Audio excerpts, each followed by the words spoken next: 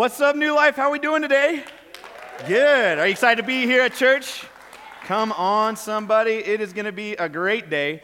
Well, hey, we are one church in multiple locations on Kearney, New Life, and North Platte and Ogallala, as well as hundreds of places online everywhere throughout the world. And so I hope you guys had an amazing 4th of July. Did you guys get to sleep at a good night? I didn't get to go to sleep till 12 o'clock. Things were blowing up everywhere.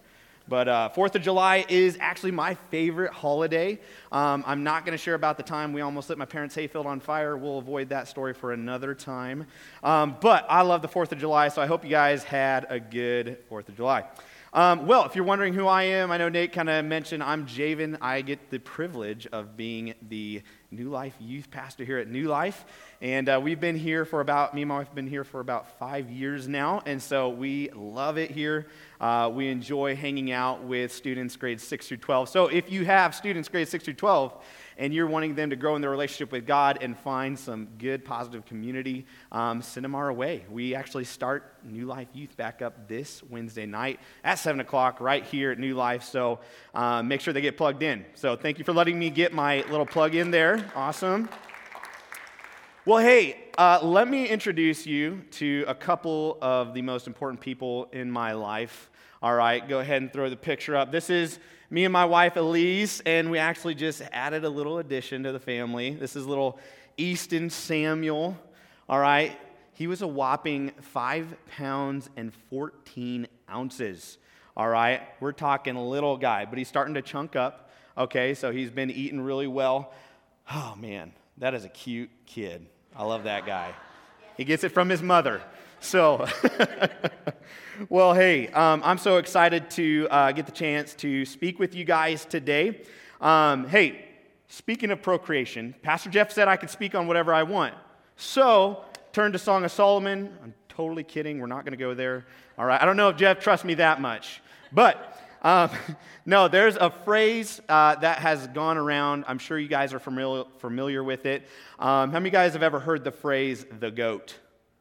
Okay, if you don't know, all right, the goat, if somebody calls you the goat, all right, that's not bad. Okay, now if they say you look like a goat, now you could probably take some offense to that, right? But GOAT stands for the greatest of all time, right? So I actually have a few slides and I need your help. All right, now I have my own opinions, but I'm kind of curious as to who you guys think is the GOAT between these pictures. All right, so I'm going to throw them up on the screen, and you got to tell me, all right, you got to yell out who you think is the GOAT between the two. All right, so you ready? Okay, so first one, Michael Jordan or LeBron James? Let's go. All right, nobody said LeBron James, right? Of course not. This is the house of God. We know what's up, right? Michael Jordan, come on, somebody. I mean, if you think about the greatest basketball player of all time, you know it's Michael Jordan's face is going to be right there. We might as well just put his face on the basketballs. Every basketball in the world should have Michael Jordan's face. All right, what about the second one? All right, Star Wars or Star Trek? Star Wars. All right, yep, I agree. Star Wars is definitely better than Star Trek. All right, I do appreciate the earlier movies. All right, has anybody done the Star Wars marathon on Disney Plus? Anybody all? Okay, if you haven't, if you're just wasting some time with all the Corona stuff going on, spend some time, watch Star Wars. It's great. Okay, next one. Michael Jackson or Prince?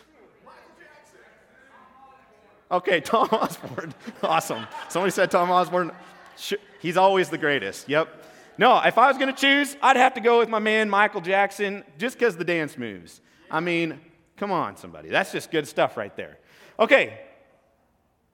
The Beatles or the Rolling Stones? Beatles. All right. Any Rolling Stones? Just a couple? Okay, all right. Yeah, I got to go with the Beatles on that one. All right, next one. All right. The brand, Nike or Adidas? I got some, mixed reviews. I'm a Nike person myself. I love Nike. However, Adidas has made a pretty great comeback. Well, hey, growing up in the 90s, all right, talking about Michael Jordan. When you think about Michael Jordan, you think about the greatest basketball player of all time, right? Me and my friends, we had Michael Jordan jerseys, shirts, tried to get his shoes. Like, Michael Jordan was the man when it came to basketball, all right? I don't know if you guys have gotten to see the documentary that came out called The Last Dance.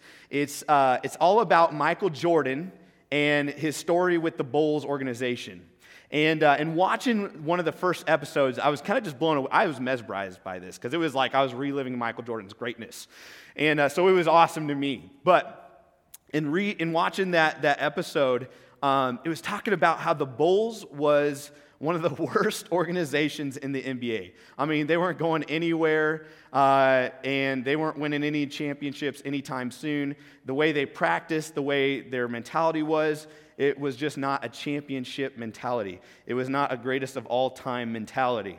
However, when a young guy by the name of Michael Jordan came into the picture, this guy was so passionate about the game of basketball. He was so passionate about being the greatest of all time. He literally came in and changed the entire organization by the way that he led himself. He changed his teammates' mindset.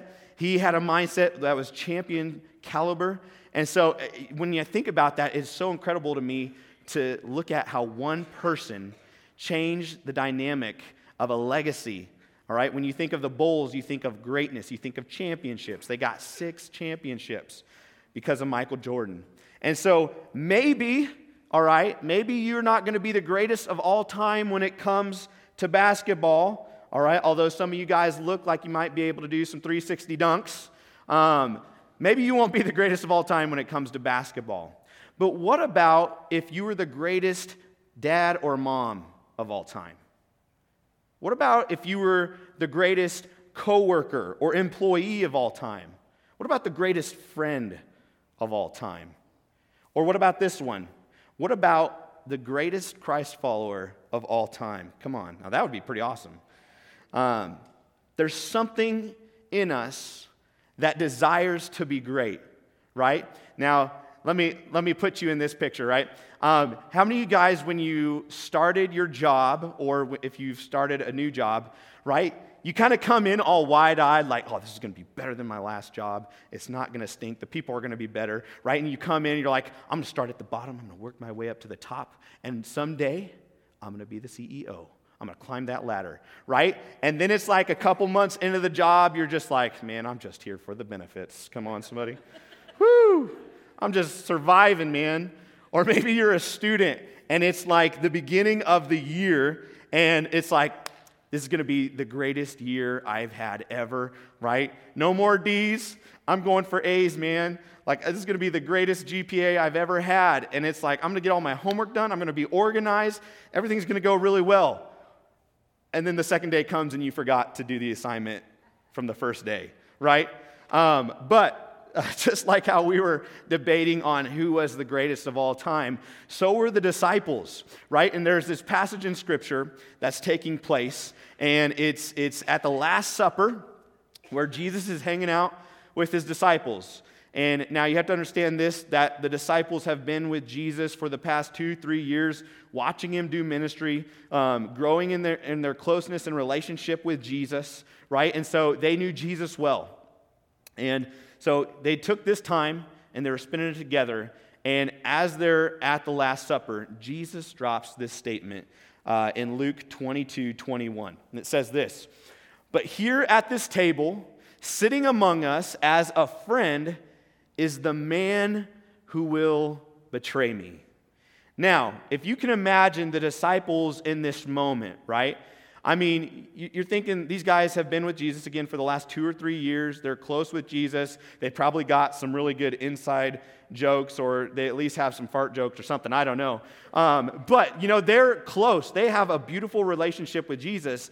And then he drops that on them, and it's like, well, they start arguing. Well, who would do that? Like, who would even think of doing that to Jesus? Like, we're close. We're like, we're together. Like, we're a squad. And you can kind of see, because later, as soon as that starts to happen, they begin to argue amongst themselves as to who's the greatest. Right? Can you kind of get that, where you go from, okay, one of you is going to betray me. Well, then they start fighting, well, I wouldn't do that. No, I love Jesus so much. If I put myself in that story right there, I'm just imagining Peter. Jesus, I would never betray you. I'll cut somebody's ear off if I have to. And then Thomas, the doubter, is just standing back over here like, I doubt that, Peter. I'd have to see it to believe it. And so I kind of put myself in that picture, and you think about that. And they're arguing amongst themselves who is the greatest. And just a side note, if you ever have to compare yourself, whenever you compare yourself to what you've done and what you've accomplished to someone else and what they've accomplished, you're never going to be satisfied. You're never going to find greatness in that because, in all honesty, there's always going to be somebody who's better than you. We can only take what we've been given and honor God with everything that He's given us. And so the disciples are arguing. They're fighting amongst themselves who's the greatest. And then Jesus goes on to say this in Luke 25. He says, it says, Jesus told them, "In this world, the kings and great men lord it over their people, yet they are called friends of the people. But among you, it will be different. Those who are the greatest among you should take the lowest rank, and the leader should be like a servant." Right? And I love this verse because, Jesus says this powerful statement. He is taking what the world says is great, and he is flipping it upside down on its head. And Jesus does this a lot. He goes against what culture thinks. And out of that, I get this statement: if you're too big to serve, then you're too small to lead. You see, the way that the world sees greatness is different than the way that God sees greatness. The world sees greatness like this. If you have worldly greatness, it says, I'm too important. I'm too busy for you. You're not worth my time. Or you're only important if I can get something out of you that I need.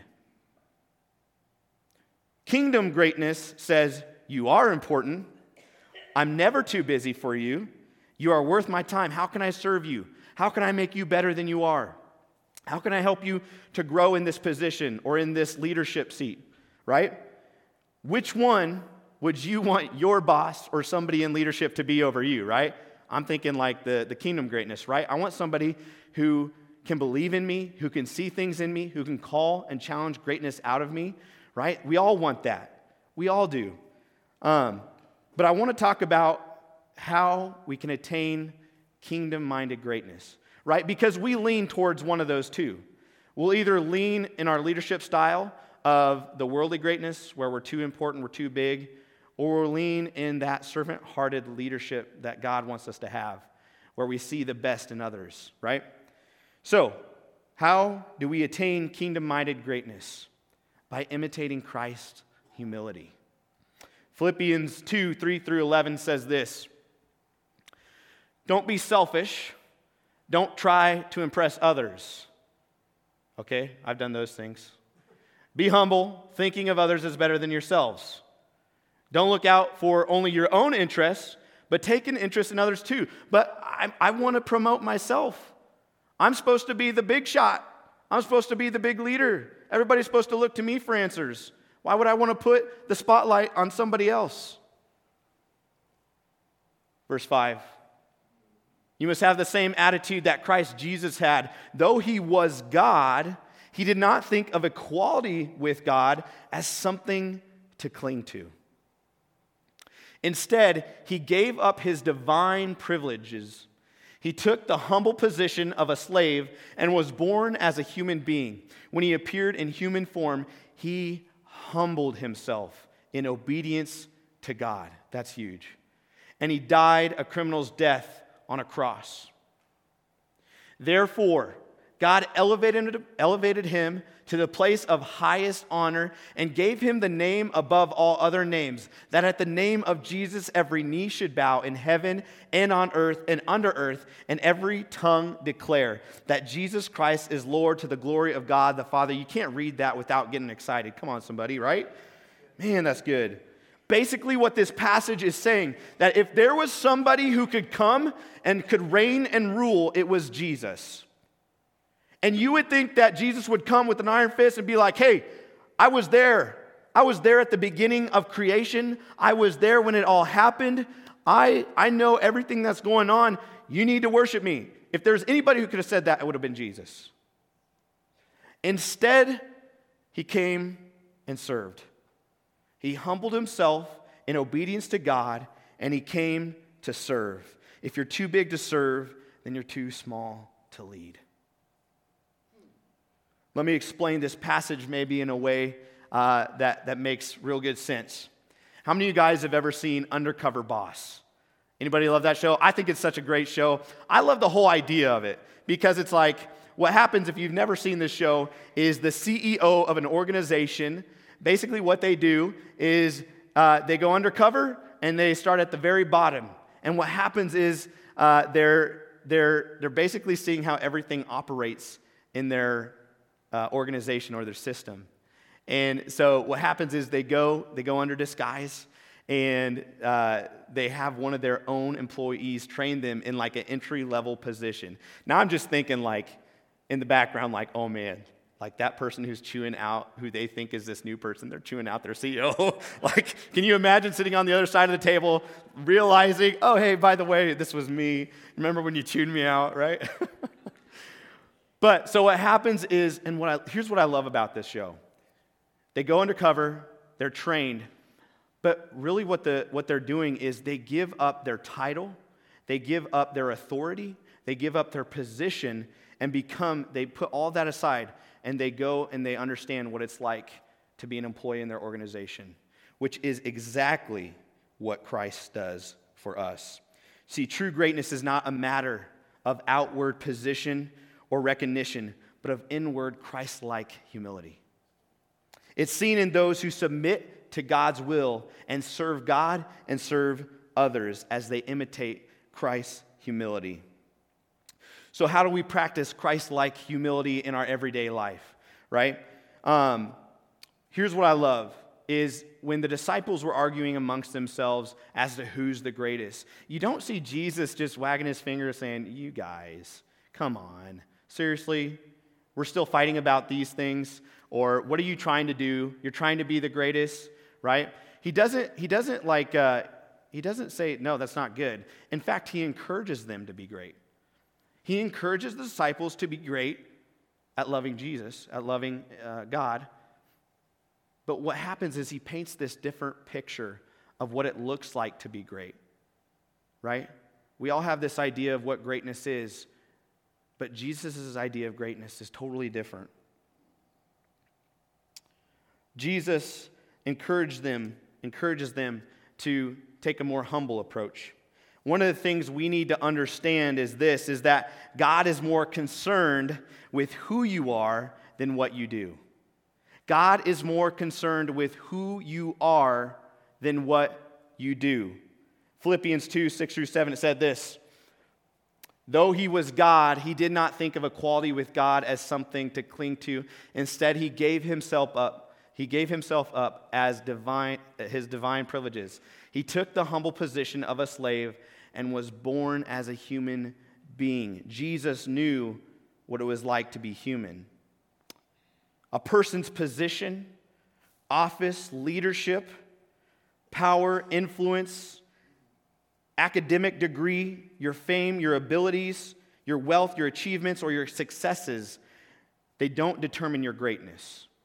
Now, a lot of you in this room, you have those, and that's amazing. Or it's something to aspire to, right? But it's all about how you leverage your influence. It's all about what you do with what God's given you. That's good, somebody. It's all about what you do with what God's given you. See, what if Jesus never spoke to the woman at the well? Because he's Jesus the Messiah, right? He can't be hanging around sinful people. What if Jesus never did that? What if Jesus never sat with the tax collectors because he was too worried about what others would think of him? What if Jesus never showed us what servant leadership was like as he washed the disciples' feet? What if he never did that because it was beneath him? No. Jesus, the Son of God, the Most High King, the Lord of Lords, never placed himself in a position above others. Now listen, he led by serving and he loved by serving. He led by serving, and he loved by serving. He washed feet. He fed thousands. He stopped and touched a woman to heal her of her sickness. He spent time with those that nobody wanted to spend time with. Jesus showed that loving others and humility go hand in hand. There's a book by Rick Warren called Purpose-Driven Life. It's a great book. But he has this quote on humility, which I think is so good. Humility is not thinking less of yourself, but thinking of yourself less. I'll say that again because it's so good. Humility is not thinking less of yourself, but thinking of yourself less. Sometimes we think, oh man, I can't be great and be humble. I would say you can't be great without being humble. Do we leverage our influence based on how it affects us or how it affects those around us? We're really good at self-promotion. I mean, think about all the social media posts right now, right? When you look at somebody's social media posts, right, they're not posting when they wake up out of bed. No, they're posting, after they've done themselves up and put all the makeup on, or they look good, they're all dressed up, right? We post what we want people to see. We don't want people to see, what we really look like. We only want them to see the high moments or the good things that we do, right? So we have to be careful when it comes to self-promotion. If we're not careful, self-promotion can turn into self-worship. In other words, we begin glorifying our works and what we've done instead of what God has given us and what God has done, right?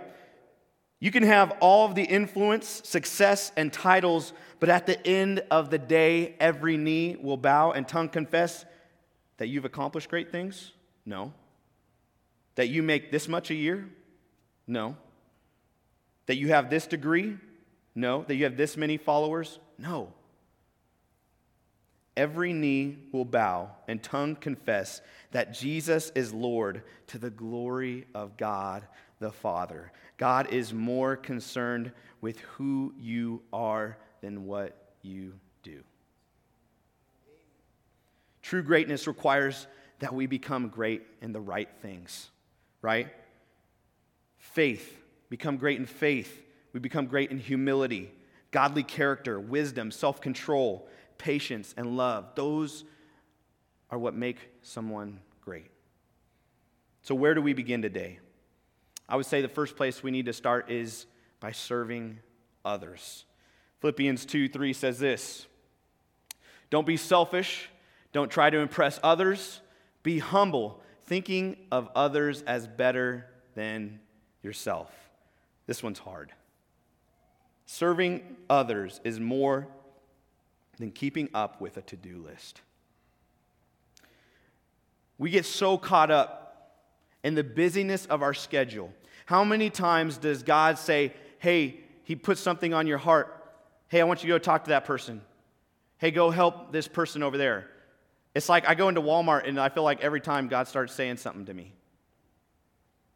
But because we can get so caught up in our schedules, we got to take the kids to practice, right? We got to go get groceries, all right? Then we got to run, get gas, then we got to do all these things. We got to keep going. We feel our schedule's so full. We can miss out on divine opportunities that God wants to use us to serve others. You see, serving others means that we genuinely care about people. It's keeping our eyes, our hearts, and schedules open for those divine appointments. Jesus was not stressed by time, by what others thought of him, but he wasn't even worried about his task that he had to accomplish. He allowed himself to be led by the Holy Spirit, and he followed his promptings to serve, to love, and to help others. No task was ever beneath him, and no one was ever unworthy. No task was ever beneath Jesus, and no person was ever unworthy. Philippians 2:4 says, don't look out for only your own interests, but take an interest in others too. What would that look like in your home? What would that look like in your work? Talk about trying to put somebody first at work. Woo! Especially when they don't deserve it. That's not easy. What about your community or your church? I think one of the greatest ways that we can grow in greatness and intimacy with our relationship with God is by hopping on to a ministry team and allowing God to grow you in serving others. If you don't know where to start, here's a great place you can start today. Located on the left or right of you in your chair is a connection card. If you feel God sensing you to serve on a ministry team, all you got to do is write down where you're interested, and then you can drop it in a bucket, in the offering buckets as you leave, and we'll connect with you and follow up, right? Here's what I know. One of our core values here at New Life is that everyone has a gift to share. Being on a ministry team is a huge deal. One of our proven processes here at New Life Church is that we know that when people get connected to building God's kingdom, that God builds his kingdom in them. I could share about so many times serving in ministry where God has stretched me. One of the things I always tell our New Life Youth students is if you want to grow in your relationship with God, you have to get comfortable with being uncomfortable. That'll preach. If you just want to coast and you just want to kind of sit on the outskirts, that's fine for a while. But if you really want to press into the things that God has for you, if you really want to find out where you're at, if you really want to grow in what it means to love and serve others, you got to take a step out and you got to serve others. Some of the most influential people that have impacted my life said yes to Jesus. I think about one of my mentors who's been in youth ministry for 30 plus years. I'm not going to say exactly what age he is, but he's been in ministry for a while. But he continues to say yes to Jesus. He's still in youth ministry. He's been a mentor and a friend of mine. I can't imagine if he had never said yes. There was a moment where he had to say yes to Jesus and yes to stepping out. What's your yes today? What has Jesus been trying to do in your life that you've been, just kind of putting off? What have you not allowed God to have control of? Right? I'm too busy. I got too much going on. Man, I don't know if I'm going to be good at that. Listen, what's your yes today? What's God speaking to you? Right? Because there is a world that needs Christ followers to lead as servant leaders, to love as those who love others and will serve others and point people to Jesus. I remember it was earlier in the year, and one of my leaders, she's been on our team for a little over a year, and she just came up to me one night, and she's crying, and I'm like, oh no, Jesus, help me. What am I supposed to say? Give me wisdom, Lord. And she comes up, and with tears in her eyes, she just says, Pastor Javon, I'm so thankful that I've joined a ministry team. I'm so thankful that I'm here, and it was just evident of what God was doing in her life. Listen, God wants to impact you as you impact others. God wants to impact you as you impact others. The second place that we can do to imitate Christ-like humility is simply first by serving God. It all begins with submitting yourself to God and asking Jesus to be the Lord and leader of your life. We're going to give you an opportunity in just a few minutes to do so if you haven't already. But that's really where it all starts. If you want to be great in the eyes of your Creator, it starts with stepping into a relationship with Him and saying, God, I don't have it all figured out. God, I don't understand everything there is to understand. But God, I am somebody, and I'm willing, and I'm able to allow you to use me however you want. That's where it starts, with allowing yourself to serve God. What would happen if we lived out what Jesus was talking about? Back up in the verse in Luke, it says, those who are the greatest among you should take the lowest rank, and the leader should be like a servant. What would happen? What would change at work if we lived that way, if we took Jesus' example on greatness? How could it change the way we raise our kids? How would it change the way you live for Jesus? I'm telling you, there is a world that sees greatness as something to achieve, to be great, to be this amazing person. But when we look at Jesus, who impacted so many lives and is still impacting lives today, we look at the greatest example of leadership of all time. We have to get to a point where we say, Jesus, I want to be like you. I want to lead like you. I want to live like you. The more we grow closer to Christ, the more we find our purpose. Let's pray. Would you stand with me?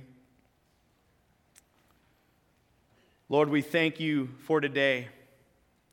Lord, I pray, God, for every person in this place that is watching online. God, I pray that you would show us areas where we've allowed pride to creep in and to overtake our thoughts of what it looks like to be great. Lord, I pray, God, that you would help us to look to you and the example that you set, Jesus. Help us to love others and serve others well. Jesus, we come before you. We just ask that you would have your way in our lives. We ask that you would prepare our hearts. Lord, whatever it is that we need to say yes to, God, I pray that you would give us the strength to say yes. Holy Spirit, would you guide and direct our thoughts as we step into a time of worship? In Jesus' name, amen.